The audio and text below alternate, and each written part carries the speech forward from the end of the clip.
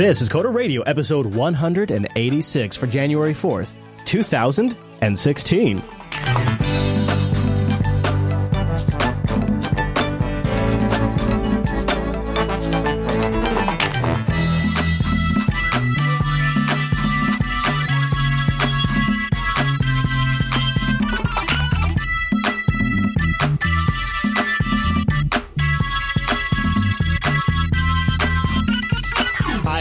Welcome to Coder Radio, Jupiter Broadcasting's weekly talk show, taking a pragmatic look at the art and business of software development and related technologies. This episode is brought to you by our two fine sponsors, DigitalOcean and Linux Academy. I'll tell you more about those great sponsors as this here show goes on. My name is Chris, and joining us every single week, like a robot, maybe a droid you might say, posted at his duty spot for thousands of years. Why, yes, folks, it's Mr. Michael Dominic. Hello, Michael.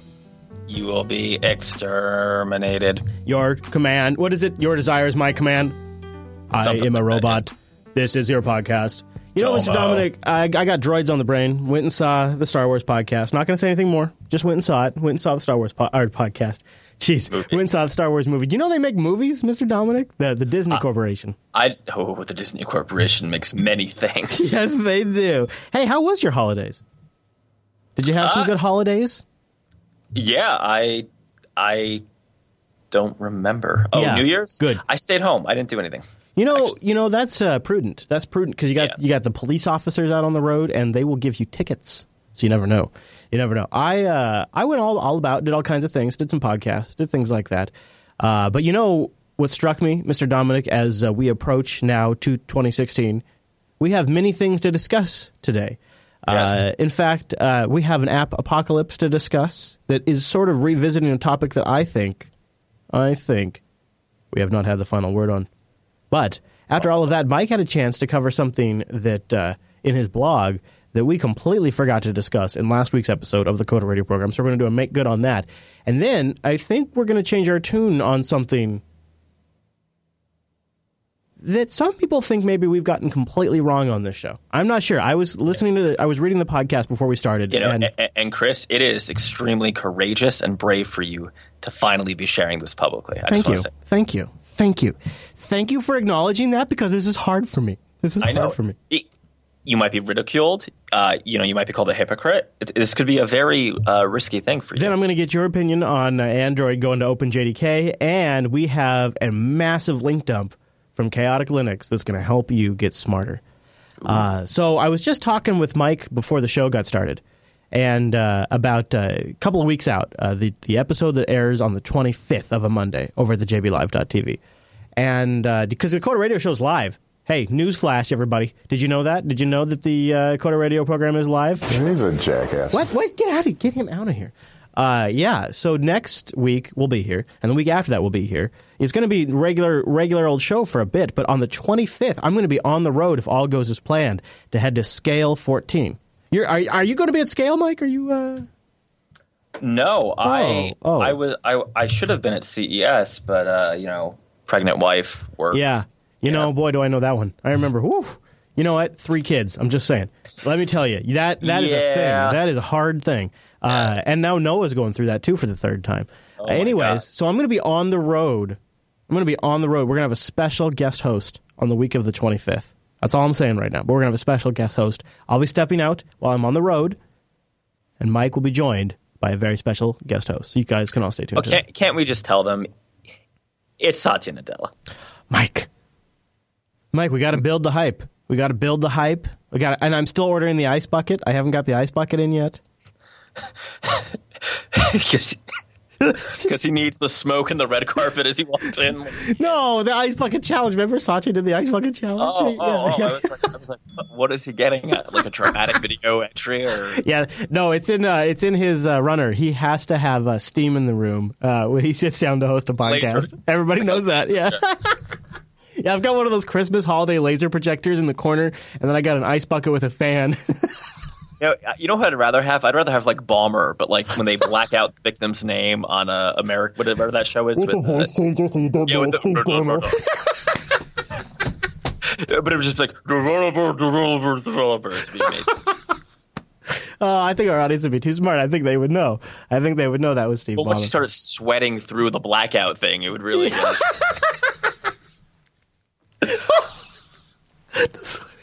Oh, jeez, that's good. I don't know why I went for that, but... Yeah, it's a cheap shot, but it's a good reference. If anybody's seen the Ballmer in public. Wow. Well, see, this is why you got to come to Scale. You don't even have to have a talk. You could have a stand-up comedy routine where you just rail on Ballmer. I think it'd be a big hit with that crowd. Now, so the reason I don't go to conferences, by the way, is you're not allowed to make fun of the people paying for the conference there. Oh, yeah, sure. Yeah. For those of us who don't know, what is Scale? Scale is the Southern California Linux Expo. It's been going on for 14 years, and it's sort of become just because everybody decided the big Linux event. This is the one that bigger is than Northwest. Yeah. And here's the other thing about it, and I haven't been to one yet because Northwest has really been my bread and butter, and it's right here in my backyard, and it's a great event. Scale, though, it promises to also be a great event, and so there's a huge difference in the Linux world between expos and cons. And so Scale is an expo, right? Or it's like a community event. It's a fest. Whereas cons, LinuxCon, OSCon, these are more commercial. These are more big budget, enterprise. People are there that know Linux, they know Docker, and they know scaling, or they know these bullet point words, but they don't actually know any of the community. They wouldn't know who Ian Murdoch is. They wouldn't know what the app-get package manager is, right? They don't know. They're commercial, basically. So Scale promises to be the biggest of the community fest, like big enough to almost be an industry trade event, small enough to be still a community fest. And to sort of mark the occasion, Canonical is relaunching their in-person UbiCons.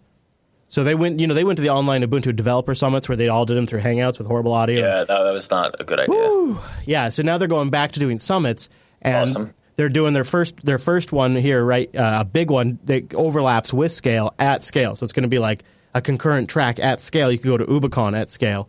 So once Canonical decided to do that too, I knew I had to go. I couldn't ignore Scale anymore. So, and I've been doing it for a long time because Linux Fest is awesome, but I got to now I got to do both. I got to do both.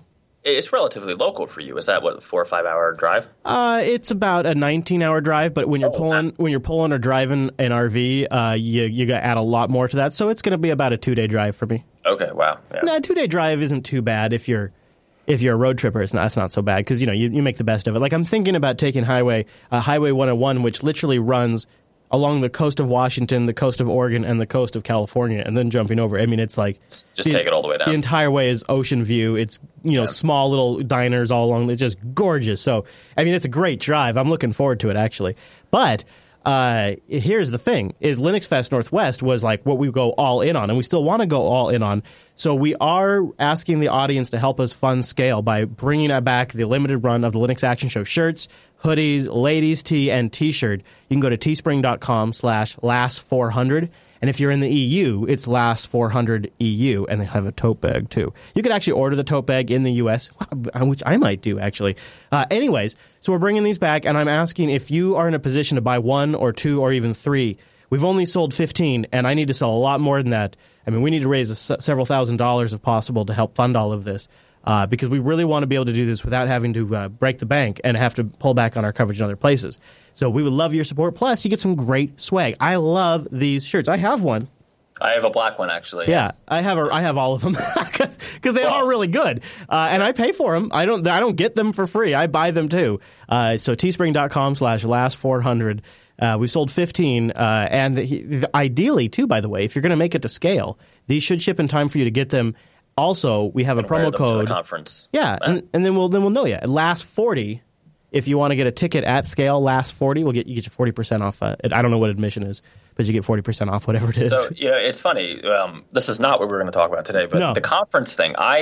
Before I knew about the baby coming, I had a plan, Chris. I had a roadmap. I had a calendar of conferences I was going to this year. Yeah, I definitely can't go to 2 of them.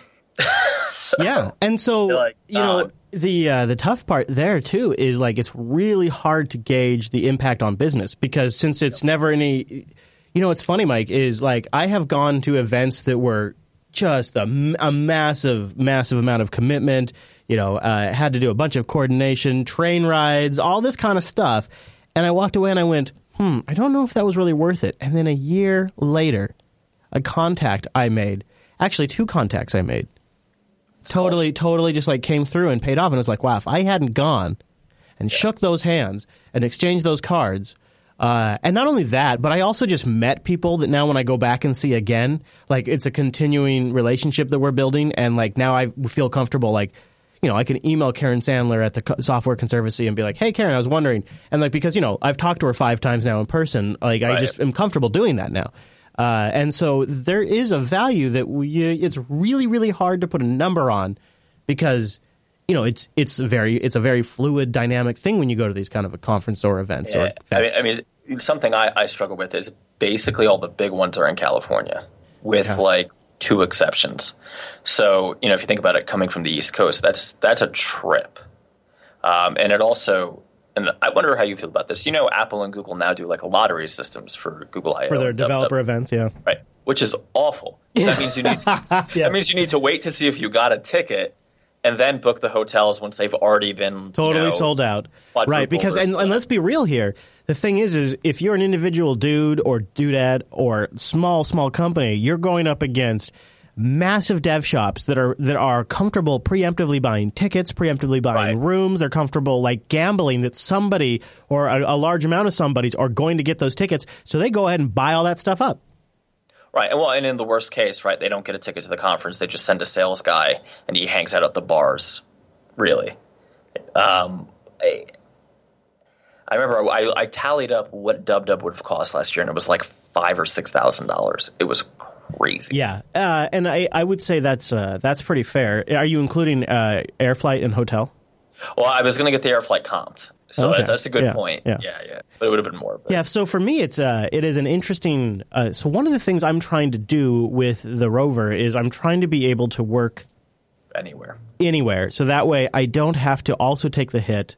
Because what I can't do is I can't square the cost of going to the event with the cost of also losing out on productivity.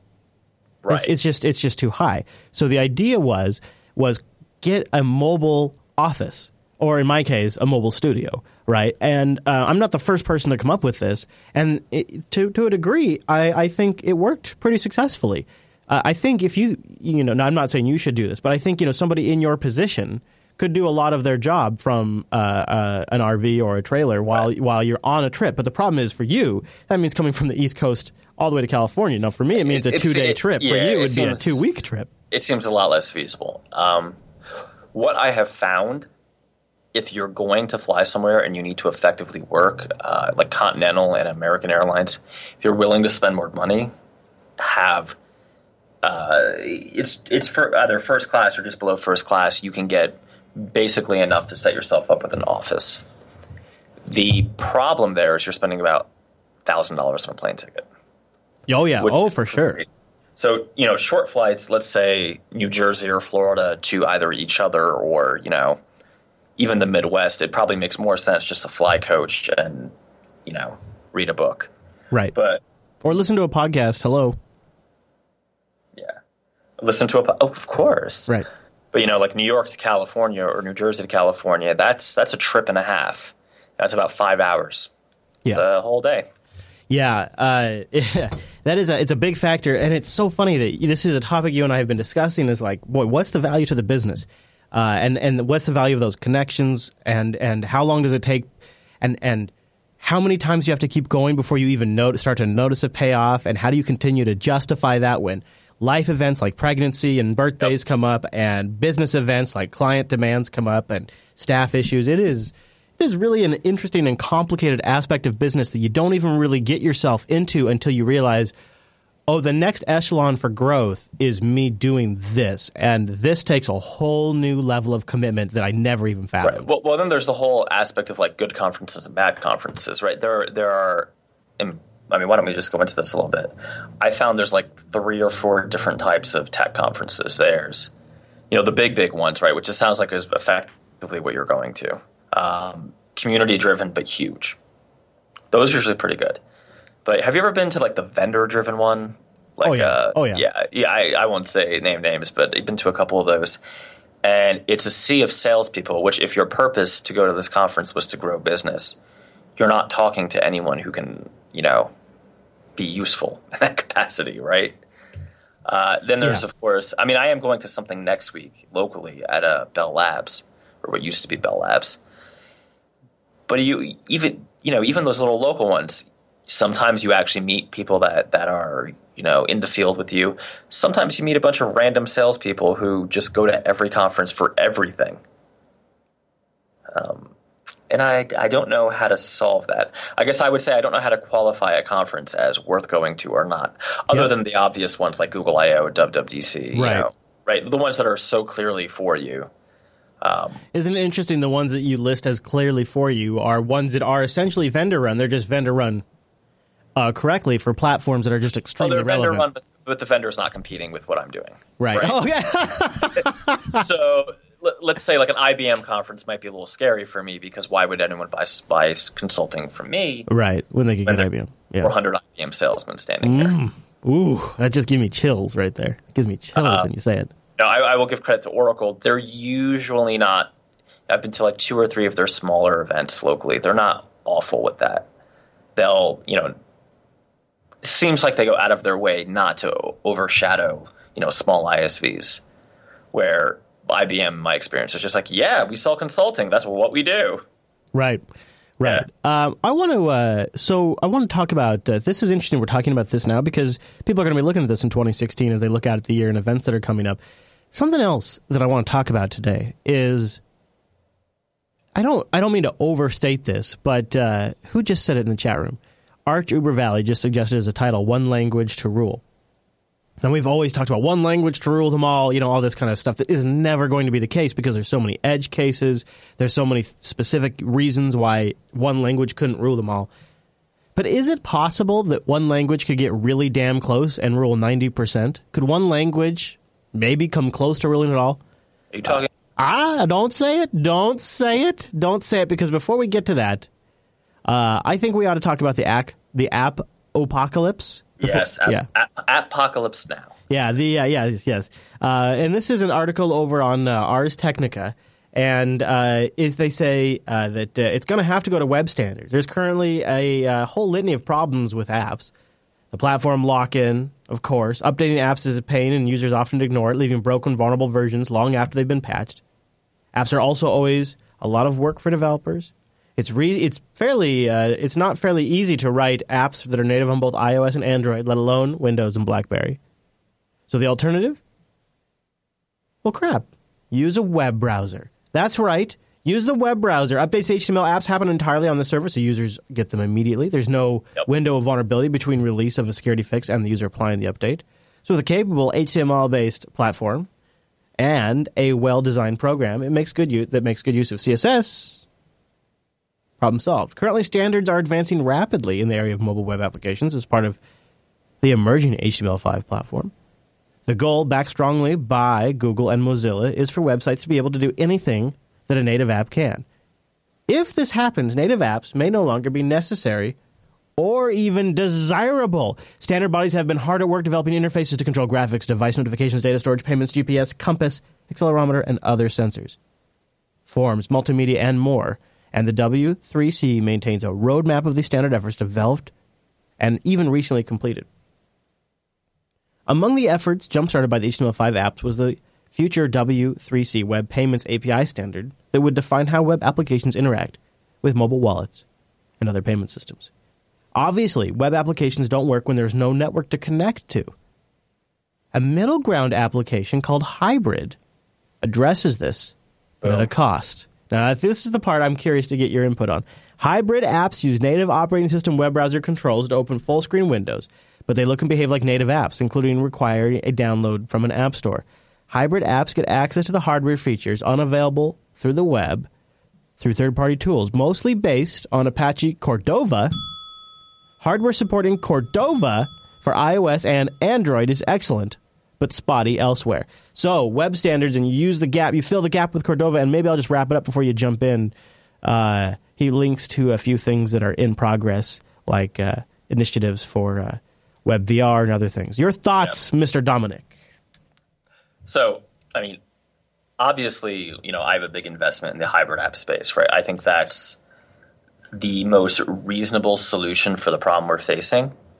But I would caution that with a few things.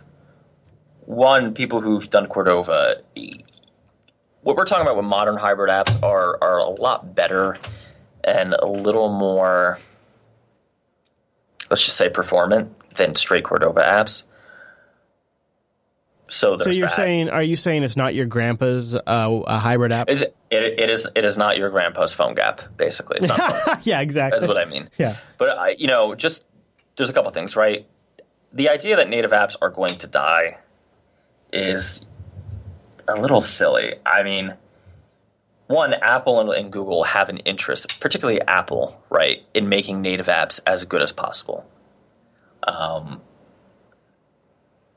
Apple really wants to differentiate from Android, and there's just some experiences that you're better off delivering through a native app for a specific platform. That's true. I mean, do you really feel like they've hobbled Safari very much? I mean, they've in the past they made the faster JavaScript engine not available to standalone web apps, but Safari itself has sort of been fairly aggressive until Chrome Mobile really stepped in at pushing. With iOS 8 and iOS 9, they've actually been fairly cooperative with hybrid applications. I mean, I feel like they definitely improved it with 7 and 8, but even before then, they were some of the first to implement like the accelerometer and touchscreen stuff in their mobile web browser before anybody else had it. I mean, they've been really...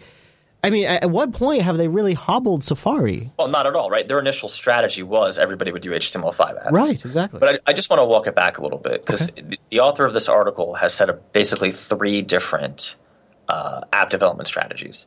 Totally server-side, let's just call them mobile responsive apps, right? Even though that's a simplification, where you're literally pinning a web page to someone's phone for them.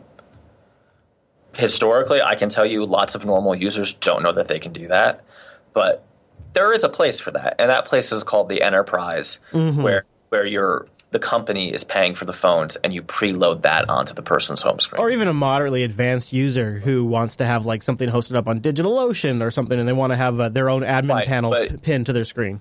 You're accepting a lot more limitations that way in terms of performance and access to features on the device than you even have with a hybrid application. There are pure native applications, right? Which I am working on, literally before the show today, I am working on a purely native Android application. They have lots of places where they make sense. Let me just name 3 real fast. Okay. You're going for a consumer market where you have competitors, and this is something you want people to pay for. Native's probably going to give you a little more flash, a little more flurry than you would have otherwise. You are a small to medium business, and you're simply, again, buying devices for your employees, and I'm only going to buy iPhones. Well, maybe just going native makes more sense. The other case is a little more fuzzy. It's, if you're in a very competitive market, there is a small tax with hybrid apps, and a much bigger tax with those, let's just call them mobile responsive apps, in dealing with new APIs. Let me give you an example where Ionic and Cordova might catch up with an API in a couple months. And to be fair, they do a really good job. They may even get you ready to go during the beta at some point. If you're a native developer, you can, as soon as the beta is released, you can just download it, throw it on a device, and be good to go. And I can think of some cases where that makes a lot of sense. Let's say you're integrating with other hardware, right? You're in the fitness or health and wellness space. Probably native is going to give you some bang for your buck.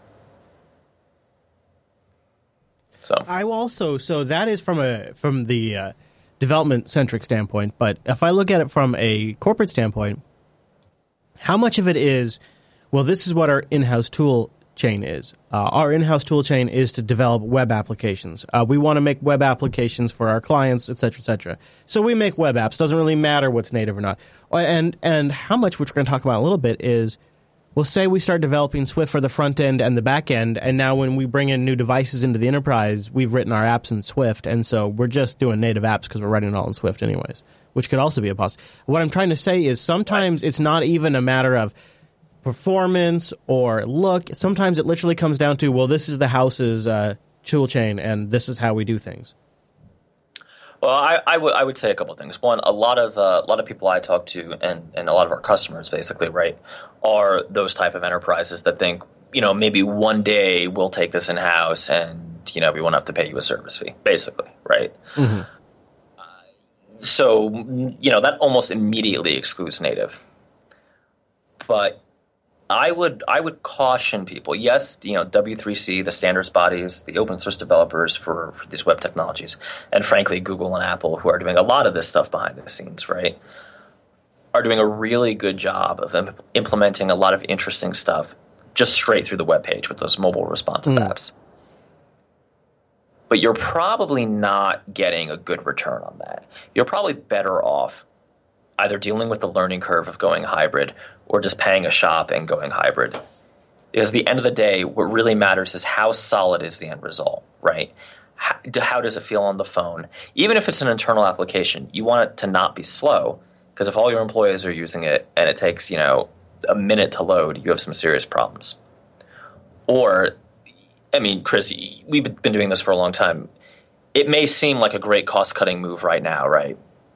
But cutting yourself off from integrating with the device itself, probably not the way to go if you plan to support the software long-term. Especially because the competitive market dictates that these vendors keep busting out great new features that are going to require platform updates that is going to be, that's where the money's going to be made when the margins are thin and apps are a dime a dozen. The apps that can jump on those new platform or hardware features are the ones that make the monies. Right. Well, see, when you're looking at an enterprise space, so it's more about maintenance. Yeah, absolutely. I'm just saying that's why it's very much a matter of what is your plan? What is your, because if it's the tool chain and it's this what the house uses, then that kind of platform stuff, that platform lag, that doesn't affect you. That doesn't matter to you as much because honestly, you're probably not even updating all the devices when the new OS comes out and the new features are available anyways. Yeah, so the way I tend to present it to potential clients is it's a scale. Think of it like a treadmill, right? You can go fully native. You're giving up cross-platform, and you're doubling your costs, and you're running as fast as you can possibly go, and you're right on the tails of Apple and Google. It makes sense if you have high performance, or you need a lot of. You plan to update to iOS 10 when it comes out, or you want every new feature, or you're doing something really intensive, processing intensive. There are very few and far people that I deal with that really need that. But on the other side of the spectrum, I really can't recommend against the other extreme more, because it seems like a good idea. It seems like you're going to save, with the other extreme being just hosting it on a server and pinning it to the homepage. You think you're going to save money, but every time I've had someone do this, like pass up on having us develop a hybrid app, and we have an HTML developer here, he's going to do it, and we'll be fine. 3 months, 6 months later, I get a call back. Yeah, it's running slow, and it doesn't look very good, and my employees are complaining. And we want to do this stuff with the camera, and it doesn't work, and we need to whatever it is, right? Mm-hmm. They saved a little bit of money, a quarter before. And but they're going to end up spending it anyway, and they wasted their employees' time because by not at least going hybrid, they're boxing themselves in to the browser. And really, Apple and Google just don't have any interest in making that a great experience. Yeah, and it just adds more complication, right. And it essentially creates a runtime that you're now sort of behest to what changes they make. Yeah. Ultimately, get the hell out of here. Get out of here. Ultimately, I think if you want to be developing a mobile piece of software for your employees or for anyone, you kind of want some sort of application management infrastructure, and you probably want it to be expandable for the future. And you may not know what that future is, so don't box yourself in. Well put, Mr. Dominick. You know what else I'd like to say is something that's out of the box. That's DigitalOcean. First sponsor here on the Coder Radio program this week. DigitalOcean is simple cloud hosting, and you can use the promo code CODERDIGITAL, one word, lowercase, to get a $10 credit. Now, here's the thing. Their rig starts at $5 a month. They'll get you 512 megabytes of RAM, a 20 gigabyte SSD, 1 CPU, and a terabyte of transfer. You can get started in less than 55 seconds when you go to spin up your DigitalOcean rig, which, if you think about that, less than 55 seconds is probably almost half the time it takes for most virtualization programs, management programs, to even launch on your desktop. This is one of the best interfaces out there, folks. I mean, it's really good, and it's not just good for a website. It's good for all kind of virtualization management applications I have ever seen. It is a simple, intuitive control panel that is yet extremely powerful. You can get an idea by watching the animation they have on their site, or go over and look at the features page of DigitalOcean. Go to DigitalOcean.com and just get an idea of some of the things you can do. So they've got a new floating IPs feature, which is really great. I encourage you to go read about that. Support for team accounts and a very versatile API. All of that, plus an amazing interface that makes it crazy easy to deploy one application or an entire stack.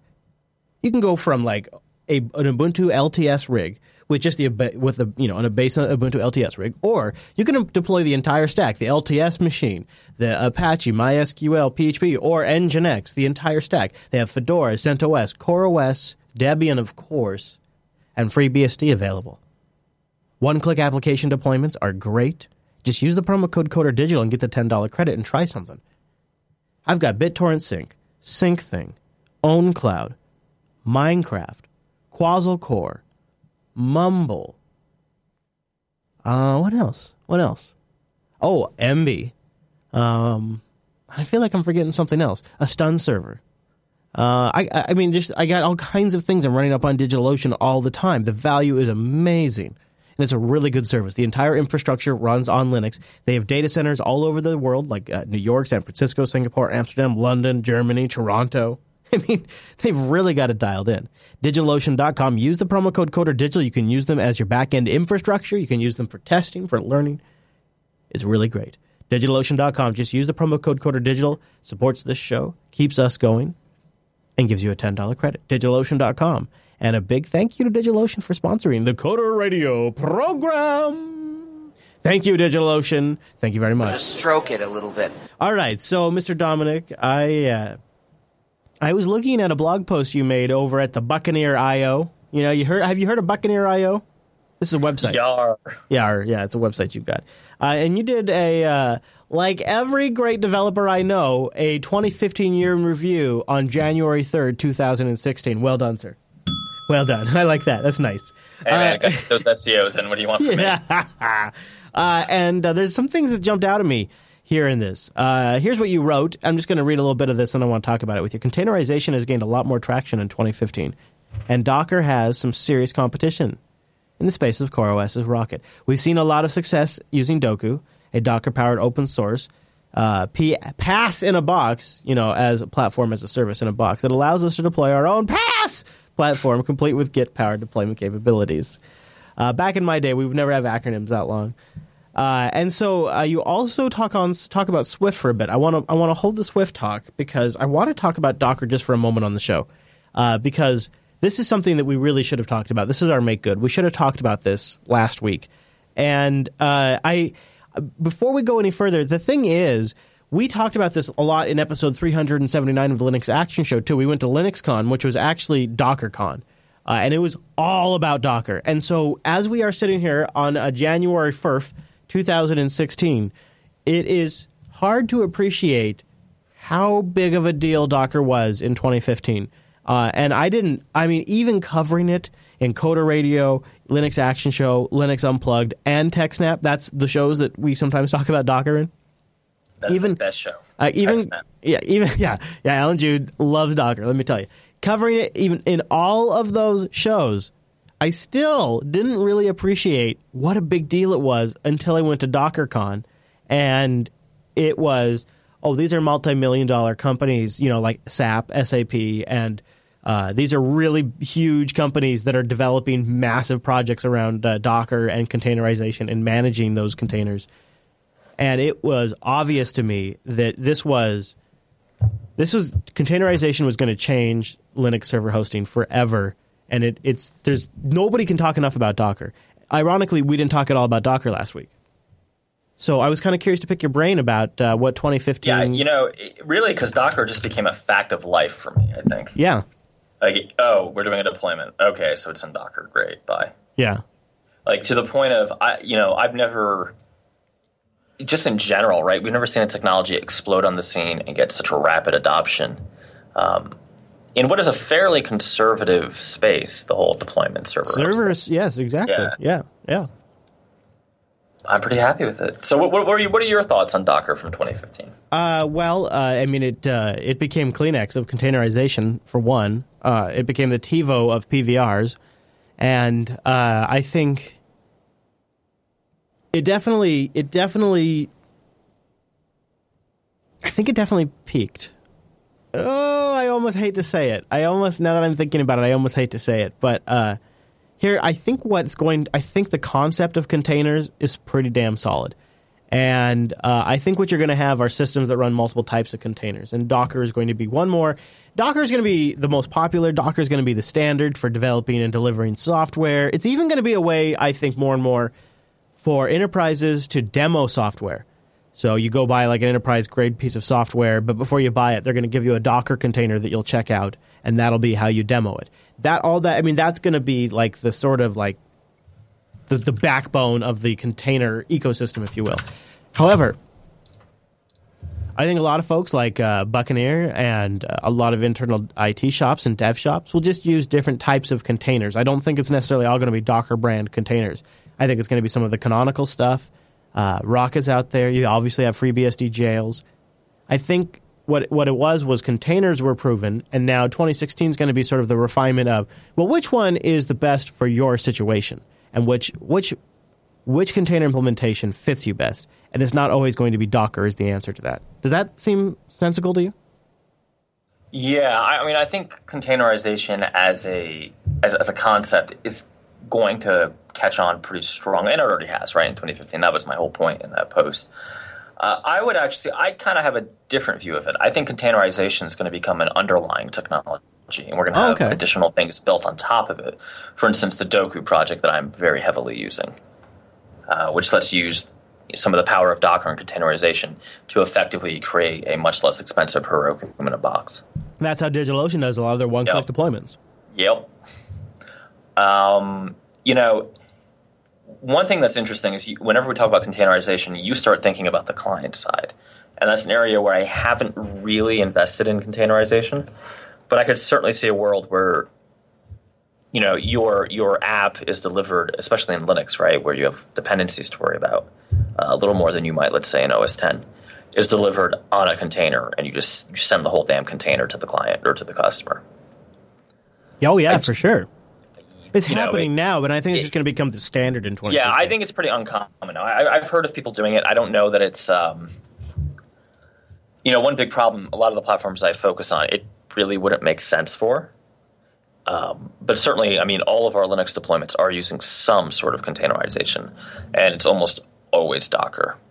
Yeah, and I think Docker is going to just have to, it's got the momentum, it's got the mind share. It's just going to, I don't see how anything on the Linux side will be more popular than Docker at this point. They nailed it. And they got Red Hat to buy off, which was huge in 2015. They got Red Hat to ship Red Hat 7 with Docker 1.0. I believe that they preemptively labeled it Docker 1.0 just so that way Red Hat felt justified in shipping it in Red Hat Enterprise 7. But that shows you how serious they were. And then LinuxCon, which is run and put on by the Linux Foundation themselves, decided to call it DockerCon. Well, if you think about it, they have both the Red Hat and Canonical buying in, which is huge. Yeah. All right, Mr. Dominick. Well, so we've been teasing it all episode. There's something that we've both been waiting to talk about. I got to have maybe a little mea culpa on this. Well, Mr. Dominick's the one that almost unanimously had to cancel the show, middle of the show after he heard the news.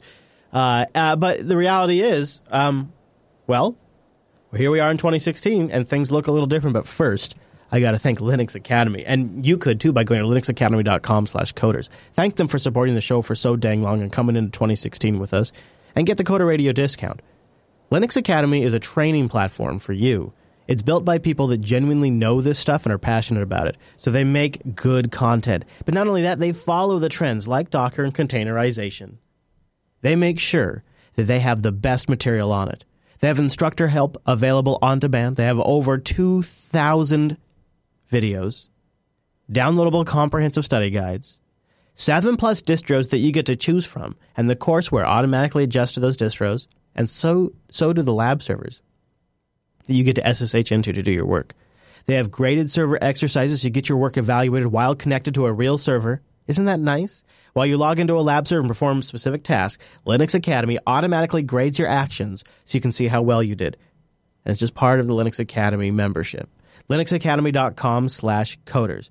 Go learn anytime with availability planners to make sure courseware that matches your busy schedule, and nuggets so you can do deep dive into specific topics when you have time. And then full-on courseware that breaks down the major topics that you've been hearing about or need to learn into hours and bite-sized chunks that you can actually understand. I've told this story often, but looking at Python and Ruby and their courseware on Linux Academy, I was able to make the transition from there's this thing out there called Python, and I would like to learn it, but I don't know really what that would entail. And it went from that to when I have 5 hours, I can learn Python. That is really empowering. And that can make you a better worker. That can make you a better employee. That make you look better on a review. That may help you land a better client. There's a lot of reasons you might be motivated to go to Linux Academy. So I want you to go to linuxacademy.com/coders. They also have the whole Amazon Web Services stack. If you're getting into DevOps, they've got great courseware on you. OpenStack is their bread and butter. And they've even got courseware on PHP. Of course, they've got the Linux basics too, with in-depth resources, instructor help available when you need it, and a community stacked full of Jupiter Broadcasting members. linuxacademy.com/coders. It is a great investment in yourself, and visiting that website supports the show. linuxacademy.com/coders. And a big thank you to Linux Academy for sponsoring the Coder Radio program. And congratulations! With over 2,029 videos. That is damn impressive. I know what it takes to make that. And that stuff, is the kind of thing they're doing is much harder than what we do. linuxacademy.com/coders. Big thank you to Linux Academy for sponsoring the Coder Radio program. And thank you to our audience for visiting that link so they know that you heard about it here and you appreciate them keeping us going. Okay, Mike. So, there's no other way to put it. They went open source in December, and it's already gone nuts. Swift is going to be big in 2016, but I think it might be big for you personally, even though you've been doing Android development recently. What do you think? Well, one, not just doing Android development, just on that. But, yes, so... That's true. I mean, you've been talking about Android development recently. That's true. I've had let's call it a swift change of heart. Oh, now hold on. For those of you who haven't been listening for a while, we were doing our WWDC commentary live one episode. It was bad.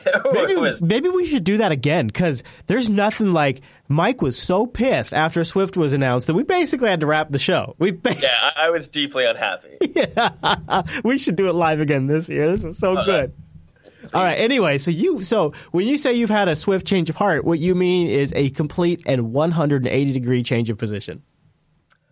I mean, like every good politician, I just changed sides. Okay, continue, sir. Well, so two things, right? One, if you really want to have another fun live show, we have to do Google I/O, because I have a feeling it's going to be that. You're right. That would be good. Apple's much more conservative now. I don't think. Yeah, you're right. Google I/O is probably more of a party, but Google I/O is so long. We'd have to cut it off at a certain point. We'd have to have Red Bull ready to go. Chris, I just don't care about this new CSS tag. I feel like a Google I/O episode, if we cover the entire event, would be epic, but also it would completely exceed some people's bandwidth caps for the month. Have to do it on video too, just watching our faces fall. Yeah. For exhaustion. All right, so Swift. Swift has changed since it was originally announced, right? Swift 2.0 has definitely gotten a lot more mature. The tooling has gotten a lot better. For instance, Xcode doesn't vomit every time you open a Swift project. That's a feature, though Xcode does frequently vomit anyway. There is a lot of advantage in using Swift in certain situations. And it's legitimately they delivered the goods. Basically, right? They fixed everything that was buggy or incomplete about it. Now, not that it's perfect, and not that it couldn't, they shouldn't keep iterating on it, which they are, by the way. You can just look at it on GitHub if you want to know where they're going. One of the biggest areas that Swift still isn't quite there for me yet is adding Swift to an existing Objective-C project. My point, though, is going forward, I think starting an iOS project that's native and not using Swift is a little silly, right? Because you're skating to where the puck was. The signaling from Apple is pretty clear that they'll support Objective-C, but Objective-C is a redheaded second son who came home from school with a frog in his pants. Swift, actually, Objective-C is more like the creepy uncle living in the attic. But he's still around, and every now and then you got to go to ask a question about something in the family. Yeah, like, hey, Uncle C, what's up, man? Just call him, Uncle C or Uncle Ob. Or Uncle Scott. It could be Uncle Scott Forster or whatever his name was. Forstall. Or Forstall. Guy can't catch a break. There is value in Swift. Now, the value is basically speed of development and speed of, not compilation, what's the word I'm looking for? Process speed. And honestly, you kind of want to go where Apple's going. You don't want to be hanging on to your life vest. It's been a year, right? If Swift was going to go away, it would have already went away. Let's not even talk about Cocoa Java. Apple usually doesn't let things go for this long, throw so much marketing behind them, and then kill them, right? Oh yeah, it's not going anywhere. This is a long-term thing. Also, it's now open source, which really, and I wonder if I didn't convey this well in the article, really is a huge advantage, and probably more important even than the fact that Objective-C is probably going to get marginalized over the next 5 to 6 years. It's not just Apple deciding what's good for this language anymore. It's the whole open source community that's interested. It's the potential for Swift on the back end and having a full stack Swift deployment, which right now, crazy, but in a year or 2 years, there may be a reason to do it. I'm astonished at the adoption I've seen in the open source community. I today, before the show, because I figured we'd be talking about this a little bit, did some casual Googling, and I saw dozens and dozens of Linux-only projects that are integrating, like they're creating Swift libraries. What was that? One of them was like the Bluetooth stack, the Blue Z stack for Linux. There is now a Swift library, so you can just call to that for a Linux. And the idea, what they're creating are Linux-powered iBeacons, where people can write Swift applications and have like little Raspberry Pi iBeacons, Apple's location technology. So these are going to be like brew your own iBeacons running Linux with the software for it written in Swift running on Linux. And these are already open source projects that are well underway. And it's kind of genius, actually, because iBeacon is a pretty solid technology. And if you could have open source code using an open source programming language running on an open source operating system, that's one of the more viably trustable beacon platforms out there. Yep. And ironically, it'd be Apple's. And so when I was looking into this, it seems to be there is already quite a bit of momentum and adoption just on the Linux side alone, which in Linux Action Show this Sunday, I said is going to become the uncomfortable reality by the end of 2016 for a lot of Linux users. Well, I think the biggest strength it has is, again, being open source. I think it's going to be a serious player on the field just for general languages. Not even, general languages for iOS, general languages for OS X. It's going to be, I hate to throw some mud the Ubuntu way, but a Swift with some sort of UI toolkit, as the person in the chat room is mentioning, and I'm going to steal this from him now, but make it more negative so he didn't say this, with some sort of integration to GNOME or some other UI toolkit would be a much stronger development platform than what Canonical is currently offering. Well, hold on there. Just give it a pause. Yeah, that does make a lot of sense. Hold on, you just kind of went roboto, so I'm going to hang up on you and call you right back because I don't know what happened exactly. He doesn't love me anymore. Oh, actually, you sound okay now. You sound okay. Boom. All right. Yeah.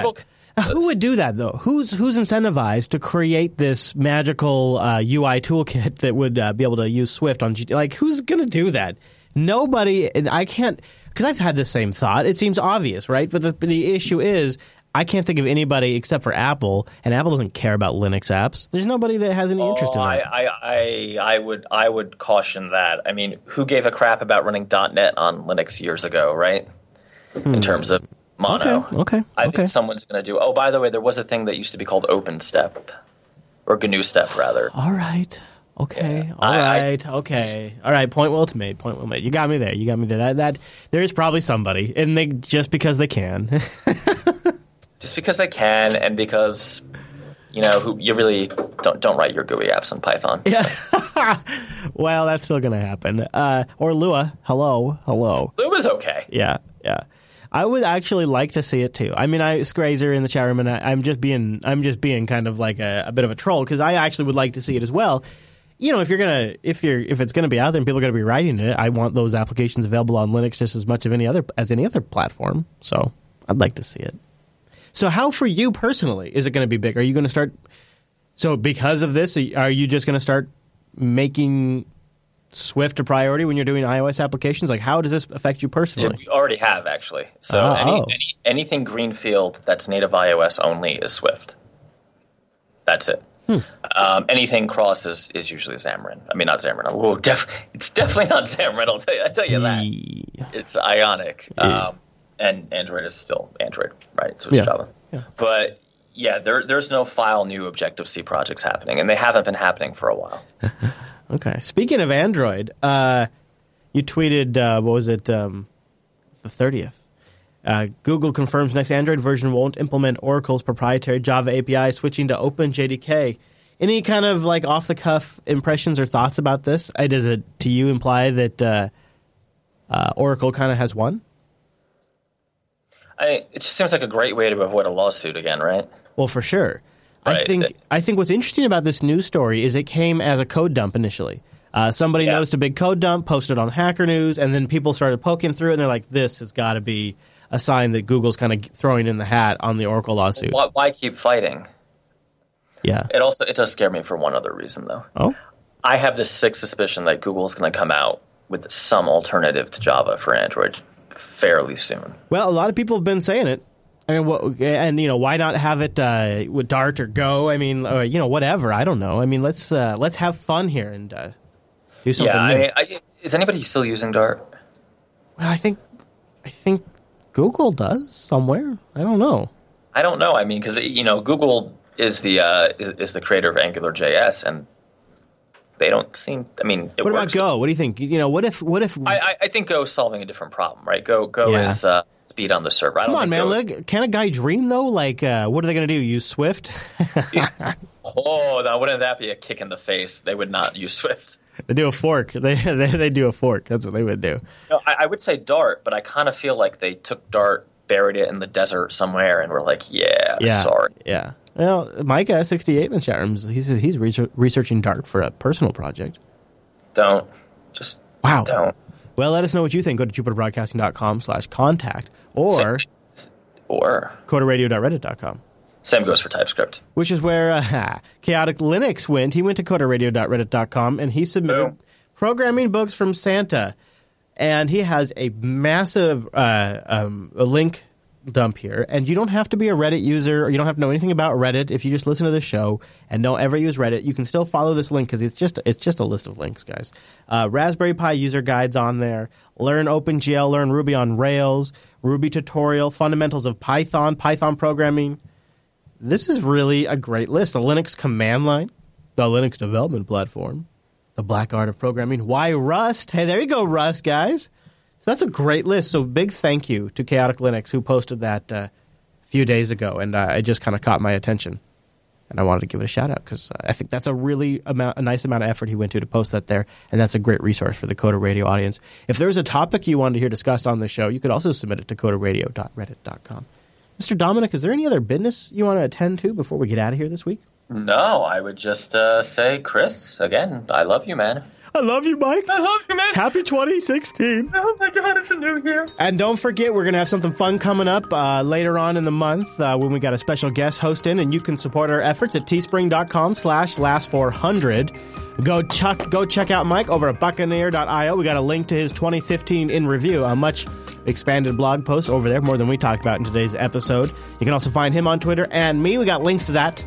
And we also appreciate you joining us live over at jblive.tv Mondays, noon Pacific, 3 p.m. Eastern. All right, everybody, thanks so much for tuning in this week. See you right back here next week.